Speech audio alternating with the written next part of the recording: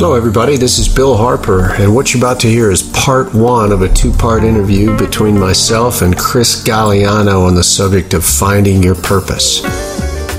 Hello everybody, this is Bill Harper, back with you on Wave 94, and I am back with my good friend Chris Galliano. Remember, we just talked about your new book, Chris, Little Bombanani's Really Big Thought. Good to be with you, Bill. Yes, once again.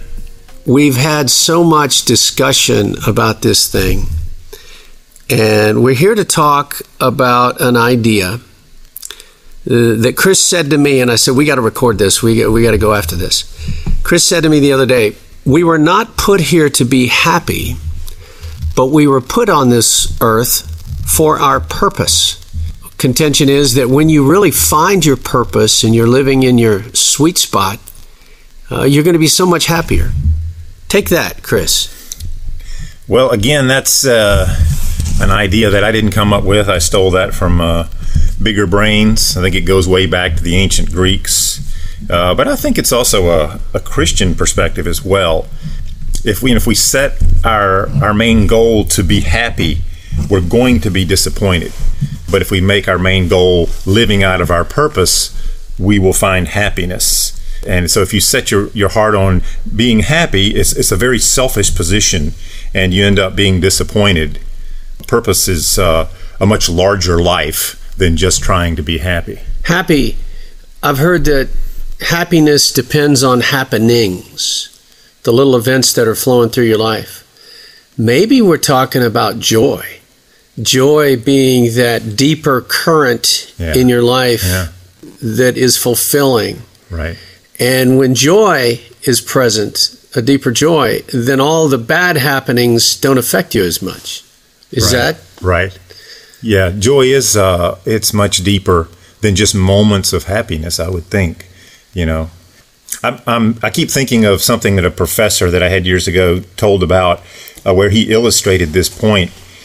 He went over to a friend's house and they had a fantastic dinner. It was a man and wife he knew. And they had some, wine, and he put on this album on the record player. Of course, this was years ago, and I can't remember if it was Mozart's Requiem Mass or whatever it was. It was some classical piece, and he said he remembered being so moved. I mean, it was like a moment of ecstasy, and it was one of the greatest moments of just sitting there and absorbing this incredible piece. And then he said, I don't know if it was weeks later or whatever, I don't know if he was in his own house, but he got the album, he put it on himself, he sat in the chair with his glass of wine, and he was waiting to have this moment of ecstasy again. And it wasn't the same. Mm-hmm. You see, he was chasing the happiness instead of letting that be a byproduct. And I think there's more to that. I think being with good friends in that moment, there was a lot more going on than just him sitting there and getting excited about hearing a great, classical piece. Being with good friends in the moment is why I'm here with you, by the way, to capture this. By the way, listeners, Bill Harper here on Wave 94. I'm with my good friend Chris Galliano, who just published his book, Little Bombanani's Really Big Thought. There's another podcast on that. And we have the greatest conversations. I remember I'd be driving long distances in the RV, and you'd talk me across the state of Nebraska. Just having these wonderful conversations, so we had to pick it up. The notion, the idea of finding your purpose, the movie clip, The Legend of Bagger Vance comes to me.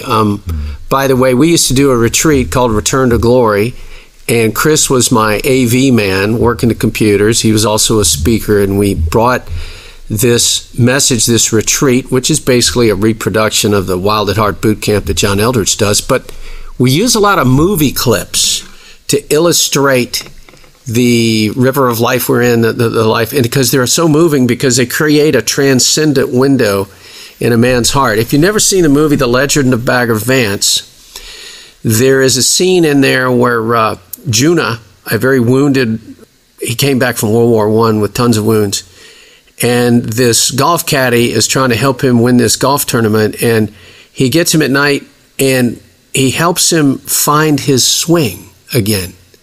Says to Junna, we got to go find your swing.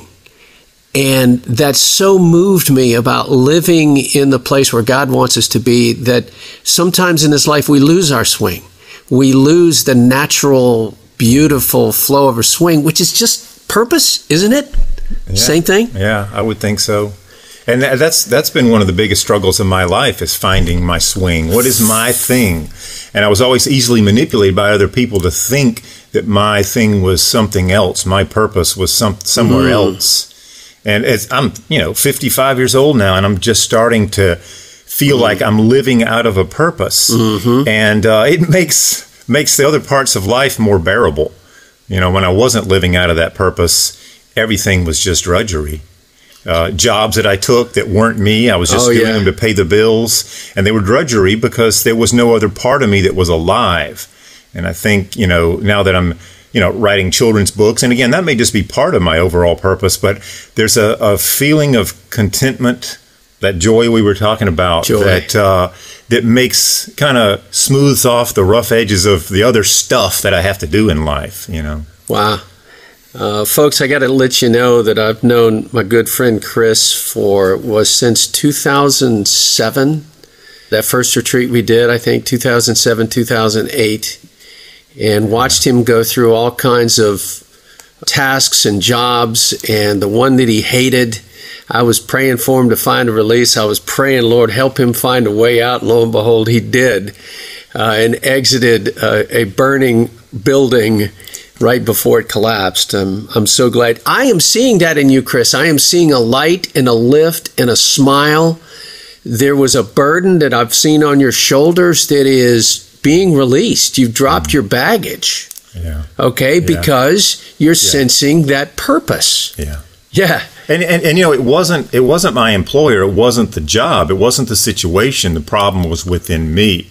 Because had I been living out of my purpose and I was doing that job more so, I think I would have been freer doing it. Yeah.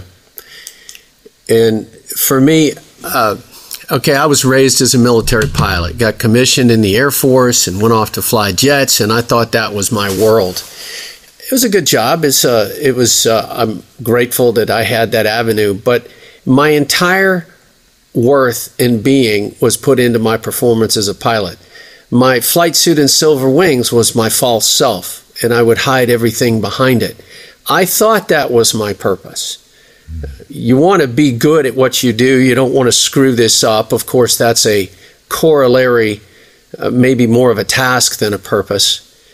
And it wasn't until recovery in 2005 and being totally broken that I say again that God actually started breaking me of that prior to 2005, seeing that my check ride did not define me.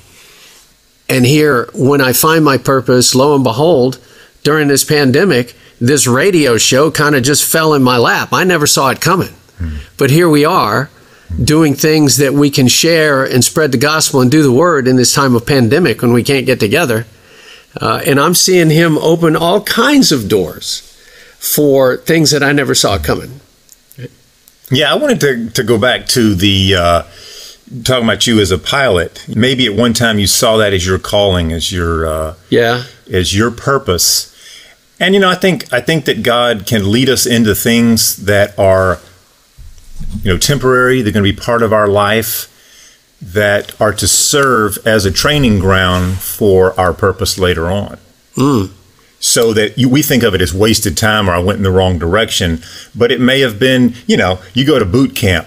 What do? You're climbing over wooden logs and swinging on ropes and running through mud puddles. And what does that got to do with anything? Well, it's just training. It's almost, in and of itself, it seems meaningless. But it's to prepare you for battle or whatever it may be. Right. And so a lot of the things we went through, the jobs of drudgery, when we were not in our purpose, God was using that to form us in a way. Right. And there's a lot that you have learned being a pilot that you can now apply to what you do. Teamwork, by the way. What probably the most valuable thing I learned in the military was how to lead, how to follow, or know when to get out of the way, right, and let things happen. That's a great lesson for what God's kingdom is at work. And one of the greatest experiences. In my last squadron that I was in was serving with a whole bunch of guys where our mission was saving people. The mission of combat rescue in the Air Force is to save another life. And our motto was, we give our lives that others may live. These things we do that others may live. He gave his life that we might live. Do you see the parallel? The purpose of saving people. There was an amazing camaraderie and energy in that squadron of men that I didn't see in the fighter squadrons or the training squadrons, because we're rescuing. We're about the business of saving lives. And I think that has brought us back years together with a common purpose. Fighter pilots score kills, right? And they put their little symbols on the side of the airplane to have a kill. But rescue pilots call them saves. They rescue people and they get them saves. It's a really amazing feeling to come back, flying back home with a guy in the back of the helicopter that probably would have been dead if you hadn't been there. A smaller purpose. But that's what we're doing right now, isn't it? In a way. It's rescuing. It's not up to me. Yeah, that's right. It could be a byproduct of what we're doing. It's not up to me. It won't be my intention. I mean, yes, it is my intention, but I don't have any control over the outcome of what we're doing. You were talking about this guy who had this song that moved him deeply. Music has been moving me very deeply. And what I'm learning to do, when the song hits, I can't always pull the lyrics out of the audio. So I'll read the lyrics, I'll print them, I'll follow them like a psalms, like a song, and read the lyrics. The one that hit me this morning that we're going to hear about later is called Being Together, and how we work together in our brokenness. It's coming up later. But it also, I guess, brings me back to the present, brings me back to thoughts of God and a bigger picture. And he's all around us in the present. It's funny, that makes me think of this talk I was listening to on purpose, and I forgot who it was. Some philosopher was saying that really everything has purpose and meaning, and that there's not anything that we experience that is without purpose or meaning, whether we know it or not. Right. So every line of every song, every note, every leaf that falls, everything around us can affect us in a way and be God speaking to us in some way, shape, or form. You know, it may not be loud, it may not be very specific or clear, but it's, he's speaking to us on different levels all the time. You know, sometimes very specifically at moments, sometimes very generally, and sometimes it's not even with thoughts or concepts. It's a sense that we have, that we get. You know, like when you see a sunset, there's no words involved with that.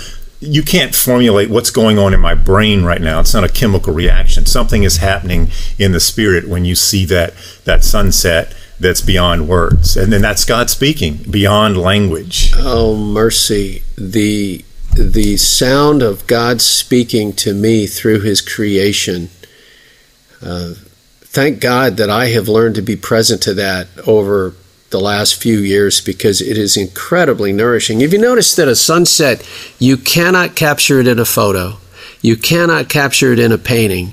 You can do the best human rendition, but that physics of the glow of the photons going through refracted light at the end of the day, you just can't capture it. It's almost like God's saying, this is for your eyes only. Yeah. But quite often I'll try to fumble with my phone and catch a picture of something. My wife does that all the time, and she said it just doesn't do it justice. It does not do it the real thing justice. And when I think about that, when you mention it, talking about happiness, that moment you have where you see that sunset, how long does it last? Right. Maybe 30 seconds, and then it fades, it disappears. It's like, God gives us these little things, but we can't hold on to them. They're not going to be 24/7. They're just those little moments, and we didn't really seek them out. He gave it to you, Wow. You don't get to decide when you're going to get to see a beautiful sunset. Wow. The notion, the idea that is coming to me more and more, I talked about it in a podcast entitled Godspeed, is learning to be present. I am a task man that moves from one task to another, and I accomplish this, and I fill that square, and I get that done, and I get that done, and I feel really good at myself at the end of the day, and now I get my reward. But I missed all the relationships. I missed being in the moment. And the one thing I'm hearing more and more now, Bill, pay attention, is to be present in the moment. talking about sunsets or talking about little things. I'll capture a beautiful scene. I'll be around a beautiful scene. I got my camera with me, my phone, and I'll fumble with the phone and try to get it out and take a picture that never works. You never get it right there. And then I'll miss the moment of the really beautiful thing. And later, God has been telling me after I fumble with my phone and miss the whole thing, by the way, He'll say, this was for your eyes only. This was just for you. And had I been present enough to put my phone down and just absorb it, I would have felt His presence more, being present. This is for your eyes only. You know, it's funny you mentioned that because my wife and I, we lament hiring this photographer that we had for our wedding and our wedding reception because we spent our entire wedding reception being drugged around by this photographer for pictures. And that's all it was. We don't really have any memories of sitting with people, with talking, enjoying the food. We didn't get to enjoy the moment because it was all about the photos, capturing the memories of something that didn't happen. You know, I would rather have had the memory of the moment than the photo that I... My wedding was like that. I didn't get many people to capture, but my daughter's wedding was better because I didn't have to worry about that so much. It's a very interesting thought, how we have to try to capture everything and we get so distracted. Yeah. You were talking the other day, you said something profound I wrote down. It says, once you get moving into your purpose, Chris, you said the particulars of a single piece or a single thing of the day, whatever goal you set, don't matter that much. Like I would hang all of my worth on creating this one thing, and perfectionism comes into that, doesn't it? Right. But when you're moving into a bigger purpose and finding that the little pieces don't matter that much, pick that up. Yeah. It's kind of like with the happiness, the moments of happiness. You know, if you're living out of joy and out of purpose, you're not worried about those particular moments of happiness. And I guess it's the same whether you're a writer or an artist or whatever you do. If you don't, hang your whole self-worth on that piece, I have to create the Sistine Chapel today when I do this, that this is just a part. This is one brick in a larger structure of my purpose. That frees you up incredibly, and you don't panic and go into this mode of fear and self-doubt because of it. So it really is liberating. It really is liberating. Well, there's somebody bigger in charge when you know that He's got your back. What did I tell students in flight training? It's your job to make mistakes because then you learn from them. Mm-hmm. And God is so gentle with me as I run down this road and, well, maybe that wasn't the right thing to do, or, I get confused. Can I say something? Maybe I'm playing the role of counselor here, and maybe this is an incorrect assessment of the two of us. Wise counsel is good. Well, I'll throw it out there, and maybe God can do something with it. I don't know. No, when I think of you and I, we share a lot of values, but we're different in a lot of ways. And you say that you're task-oriented, and I have seen that. I mean, you can get very scrupulous with details, which is very good. You can be Martha, but, when something has to be done, you're the implementer. And I'm not that. I'm more the kind of loosey-goosey, more creative type. But I noticed that you are your own taskmaster. This is what I would say what the difference is. You drive yourself, and it may be personality, it may be your military training. Whereas with me, my taskmasters are the voices of others. So I'm not driving myself like you are, but I'm letting those voices of other people drive me. And I think of like working with a customer. You talk about taking the time to be in the moment. I'll be working with a customer and they'll start telling me a story about how their husband had cancer, and suddenly they're taking up a lot of your time with this story. And I can get caught up in the moment. I want to hear their story and show them some compassion. But all of a sudden, the taskmaster, you don't have time for this. You got to move on to the next customer. That's exactly my battle right now. The voices in my head, and I do have them, trust me, about the battle to be present. The battle to stop and listen. The battle to silence all these competing things and be present for this one person who's telling this story. That is something I clearly need to pay attention to and work out. It happened the other day, briefly. As I pay attention to it, and I am severely hobbled. I am not good at this at all. But pay attention, remember this, and little by little, I'm making that choice to shut off the voices, to turn down the noise, to clear that task list off my screen in my head, and be present and pay attention. That is just huge. The being present is such a far-reaching concept, a deep concept. Being present to other people, being present to God. This notion, this idea that I'm trying to pick up of living at God's speed and slowing down. I told my friend yesterday, make sure every day, if you see something, make sure you do something fun and frivolous. And when you see something you want to enjoy, when you see something to participate in, put everything aside as hard as you have to force it out and enjoy the moment and be in the moment. That does a couple things. It teaches you how to recognize and be there, but it also gives it that wonderful nourishment that we need to sit at the feet of Jesus, like Mary and Martha. We're going to get into Mary and Martha because we've been talking about it so much. Yeah, it seems so simple and so easy to do, to put enjoyment and being in the moment and other people first. That seems to be the easiest thing in the world, and yet it's not. No. But I think our world is designed by whom I don't know, but we certainly participate in it. But we design a world that constantly tells us that, living that way is not right. That we have to be taskmasters, we have to be on schedule. I mean, our phones are telling us what to do, when to get up, when to exercise, how many calories to take in. It's crazy. So we create taskmasters beyond those in our head. And again, I understand that order and structure is important, and schedules, because they say something not scheduled never happens. But again, it's finding that balance. And I don't know if I would know how to do that. How do we find that balance? How do we leave room for the Spirit? We have been graded all our lives by performance, right? And the scoring system in this world is not spiritual connection or being in the moment. It's productivity. It's productivity and performance. Timeliness and all of that. And I guess this is where Mary and Martha's going to come in. I was studying Luke 24 the other day, the story of Mary and Martha. And if you remember, Jesus had come to Bethany and was invited into the home of Mary and Martha. Remember that Martha is preparing a big meal. She's in the kitchen. Mary is sitting at the feet of Jesus. And at one point, Martha comes over to Jesus and says, Jesus, I'm dying over here. Can you ask Mary to help me? And Jesus responds with, and I've looked at several languages, he says, Mary has made the better choice, or another interpretation, Mary has made a more advantageous choice, and it will not be taken from her.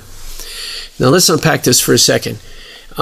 Somebody's got to be the Martha in the world. Somebody's got to put the spread out on the table. Somebody's got to make an income for the family. Somebody's going to do the work to maintain the home and the income stream, and everything usually falls on, both couples these days. But the point of the Mary thing there is that she was sitting at the feet of Jesus to recharge, to soak him up. It's almost like she has chosen to put on her oxygen mask and soak up the Spirit in time that it is so necessary, right? And I'm thinking about the words of we don't know that later that night in that dinner that Mary and Martha didn't agree to change places so that Mary does the cleanup and Martha gets to sit at the feet of Jesus. If it was you and me, we'd do that, wouldn't we? Right. And then the other question is, there's that one phrase, that wonderful verse I've always seen in there when Jesus addresses Martha, and he says, Martha, Martha. Now, I've always had the picture of Jesus shaking his head with some disdain in his voice. Martha, Martha, you just don't understand. And last night I was talking to my friend Brad, and this came to me. What if that inflection of that voice was not how it happened? Maybe it was like this, okay?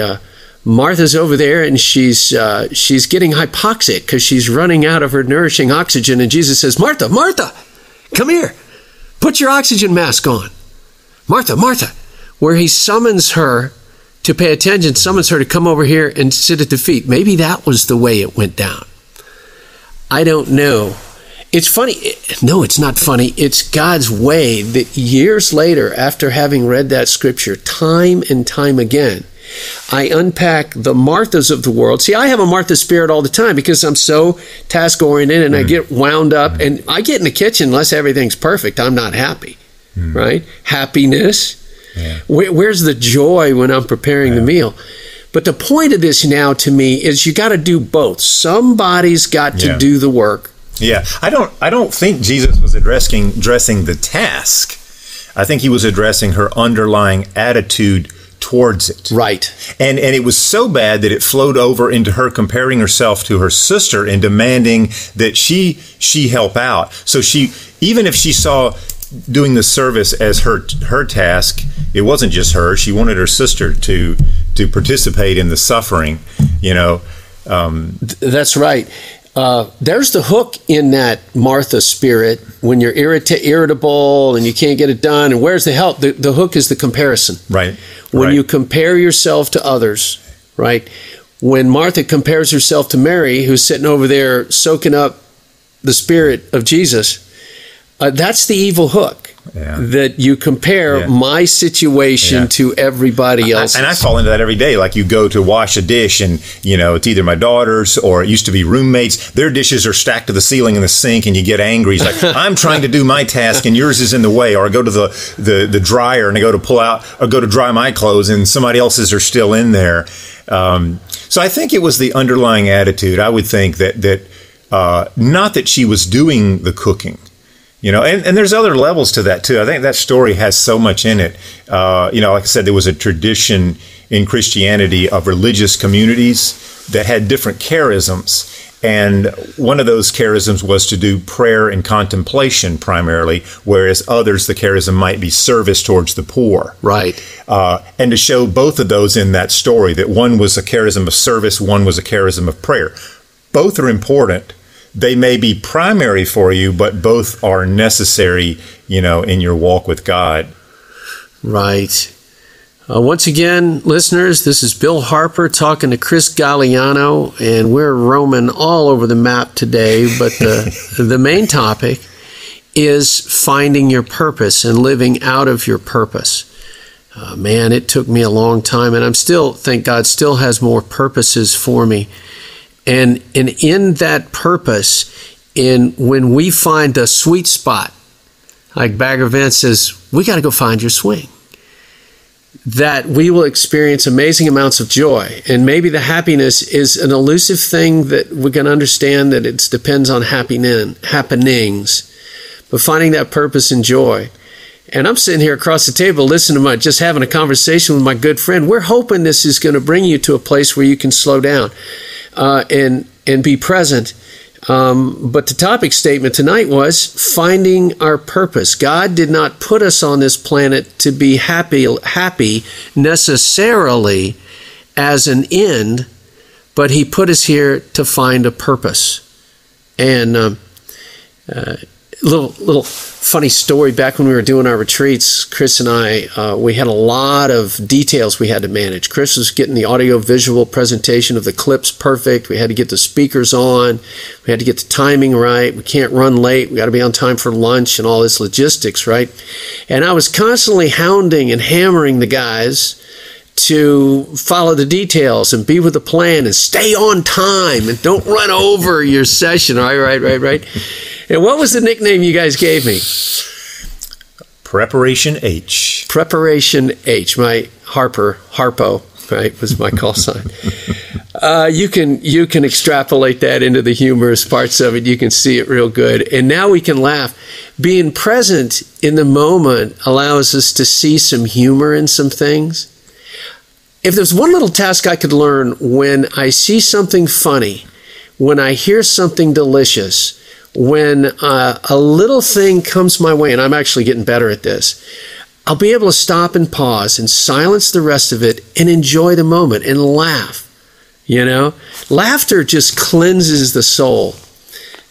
I was talking about how a good belly laugh over things, bring all your troubles to the table, and you can laugh about them with a good belly laugh. It kind of washes them clean for the day. We get caught up in how things go, too. Like it didn't go according to the plan that I came up with. But again, we don't know what God's plan is. Oh, we don't. And, maybe God's plan was working itself out in our failure. Yeah. Our miserable failure, and all we remember is how we failed and we didn't pull it off. Right. And we have no idea what happened and how people are touched. Right. I've seen that happen in my own life many times. Because I fail pretty well. I'm pretty good at that. I think I've got that down. Well, maybe what you've really got down is how you overcome failure. Right? True. That's more important, probably, than the creating a stellar project. And there's an overemphasis, I would say, that I have had on success and failure. So that every task I do is just fraught with, am I going to succeed? Am I going to be able to do this? No matter how insignificant it is. To put it all in perspective about trying to make things happen in this world, I have a saying I learned from the military, and really I heard this first from John Eldredge regarding spiritual warfare. All pre-mission planning becomes null and void upon first contact with the enemy. But you still have to have a plan. That was certainly true in RTG. We had to pray over the equipment and pray over everything, and then rigid flexibility. And when, maybe that's part of being present. When things start to go awry, you back off from trying to manage keeps all these spinning plates in the air that are crashing to the ground, and you step back and say, God, what are you up to here? Is that part of it? The being present in our purpose. Yeah, we have to leave room, that God is my co-pilot. Usually it's a one-seater in our plane, and we don't leave any room for him. It's funny, I was laughing because I was thinking of one of the last retreats we did. We had this. You remember where you brought us all into the room, the whole team, and you had this board up, a chalkboard, and you were diagramming how the guys were going to finish the last session. Yeah. They were going to get a blessing and go out the door. Right. And you had this like pointer, and it was like General Patton was up there with all his captains, and he's telling them, and I was in the back laughing at it. It was, I think you called it Operation Manflow. And I had the leisure of being able to laugh because it wasn't my project. But if I had been in charge, I probably would have been up there sweating and stressing out on it. But anyway, just to let the audience know, Operation Manflow went well. Even if it didn't go according to Bill's plan, it went well, and everybody was happy. That I remember as such a beautiful gift of God in laughter. Because it was the last day of the retreat. Everything's heating up. We're going to make this come off well. And we're all really dedicated to seeing it happen. And I was stressed. And as I was on the board, diagrams, I turn around and everybody in the audience there is smiling and suppressing. They're shaking with laughter. And I go, what? And when you guys describe the humor of this situation, I had a belly laugh. Everybody had a belly laugh, and it just washed away all the tension. Yeah. And if I was to be present more, God would do that to me more often. To find the beautiful, funny, humorous things. Because I really think laughter just washes it all away. Right. Find something to laugh about. And my dad was really good at that. He had a great sense of humor. God rest his soul. But again, it goes back to that, if you think of that moment as a piece of your artwork and the overall scheme of your calling as an artist, that was... it wasn't that significant. And yet we can invest so much energy into those moments when it's supposed to be so important, instead of just stepping back and go, this isn't, in the grand scheme of things, these things aren't that important. Did we just say that there is a balance between the Martha and the Mary? Yeah. right? And I was certainly the Martha spirit you during were in full that. Martha mode, right? For sure. And maybe that group of laughter, because the Spirit, Jesus was in all of it, and that group laughter, and I remember the peals of laughter. It disarmed us all. We set out for that morning with a whole bunch of joy and a lot less troubles. That was just the merry part. Just be present at the feet of God. He's in there talking to us and giving us wonderful things the whole time. Wow. We're talking about purpose here. This is Bill Harper with Chris Galliano, and the topic statement was, we don't think that God put us here to be happy necessarily. He's put us here for a purpose. And back in 2005, in my awakening and recovery, and we started forming these retreats by 2007, and we were doing them full-blown. That laughter thing was probably 2012 or 2011 when we did that. And now I know that my purpose is helping others, is rescuing others, is sharing this powerful message of redemption and beauty and hope to others, hopefully through the radio, hopefully with small men's groups. I'm learning to connect with other souls, and I feel a joy. I also I'm not too worried about how this podcast is going to come out. You know, the details. You release the outcome of a single piece of it because there's a bigger program. Yeah.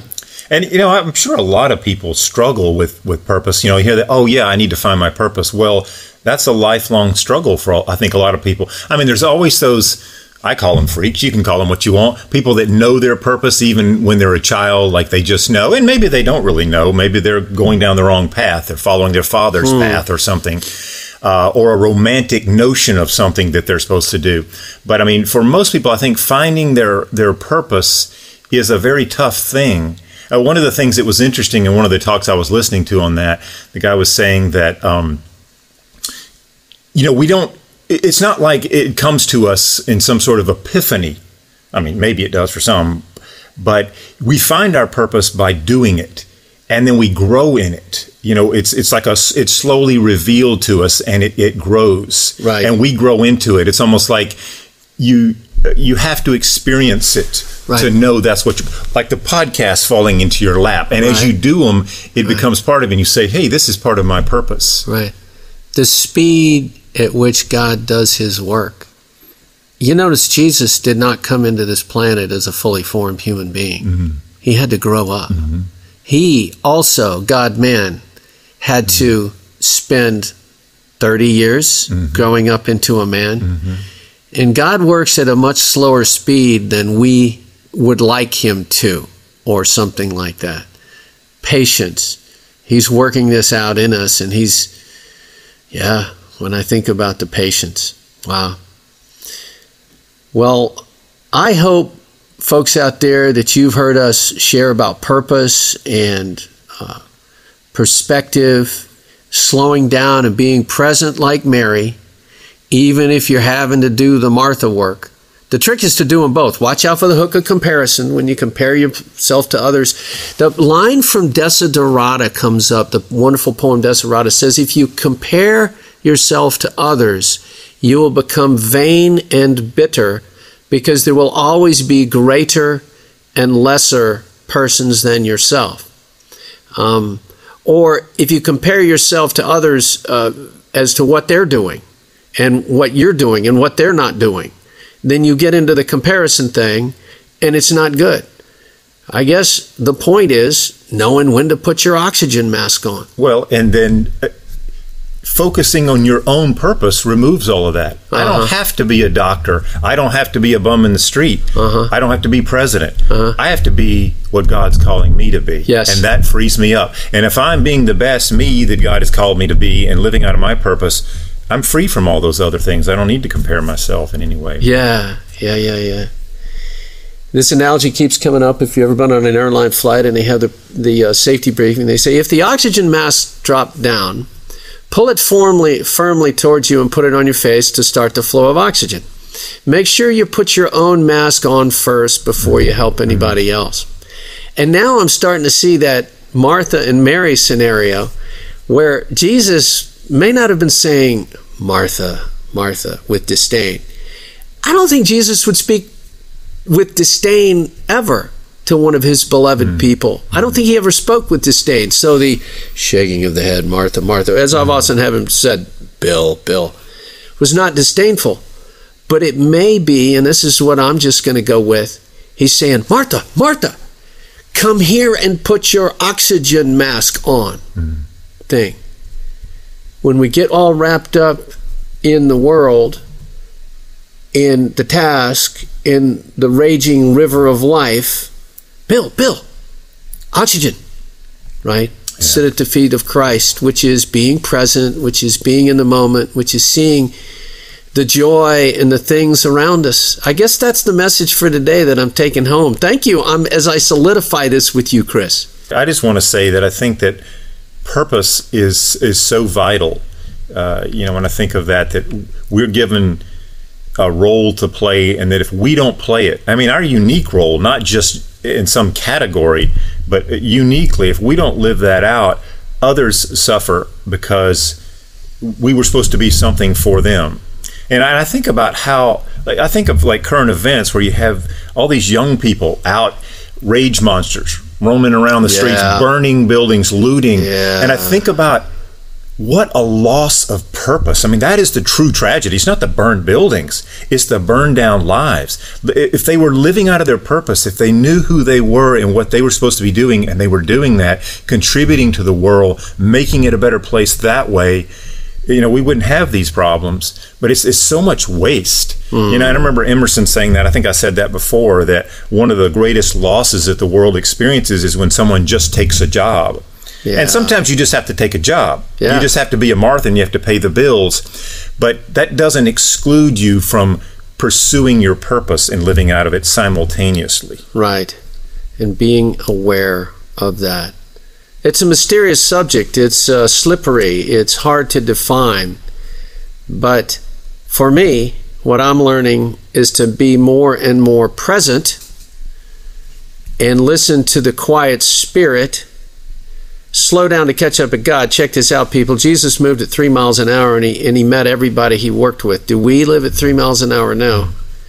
That's the notion of slowing down to catch up with God, being present, and I'll probably get a better idea of exactly what my next move and my purpose. My purpose for this moment might be to sit back and laugh and enjoy the sunset, or the immediate task.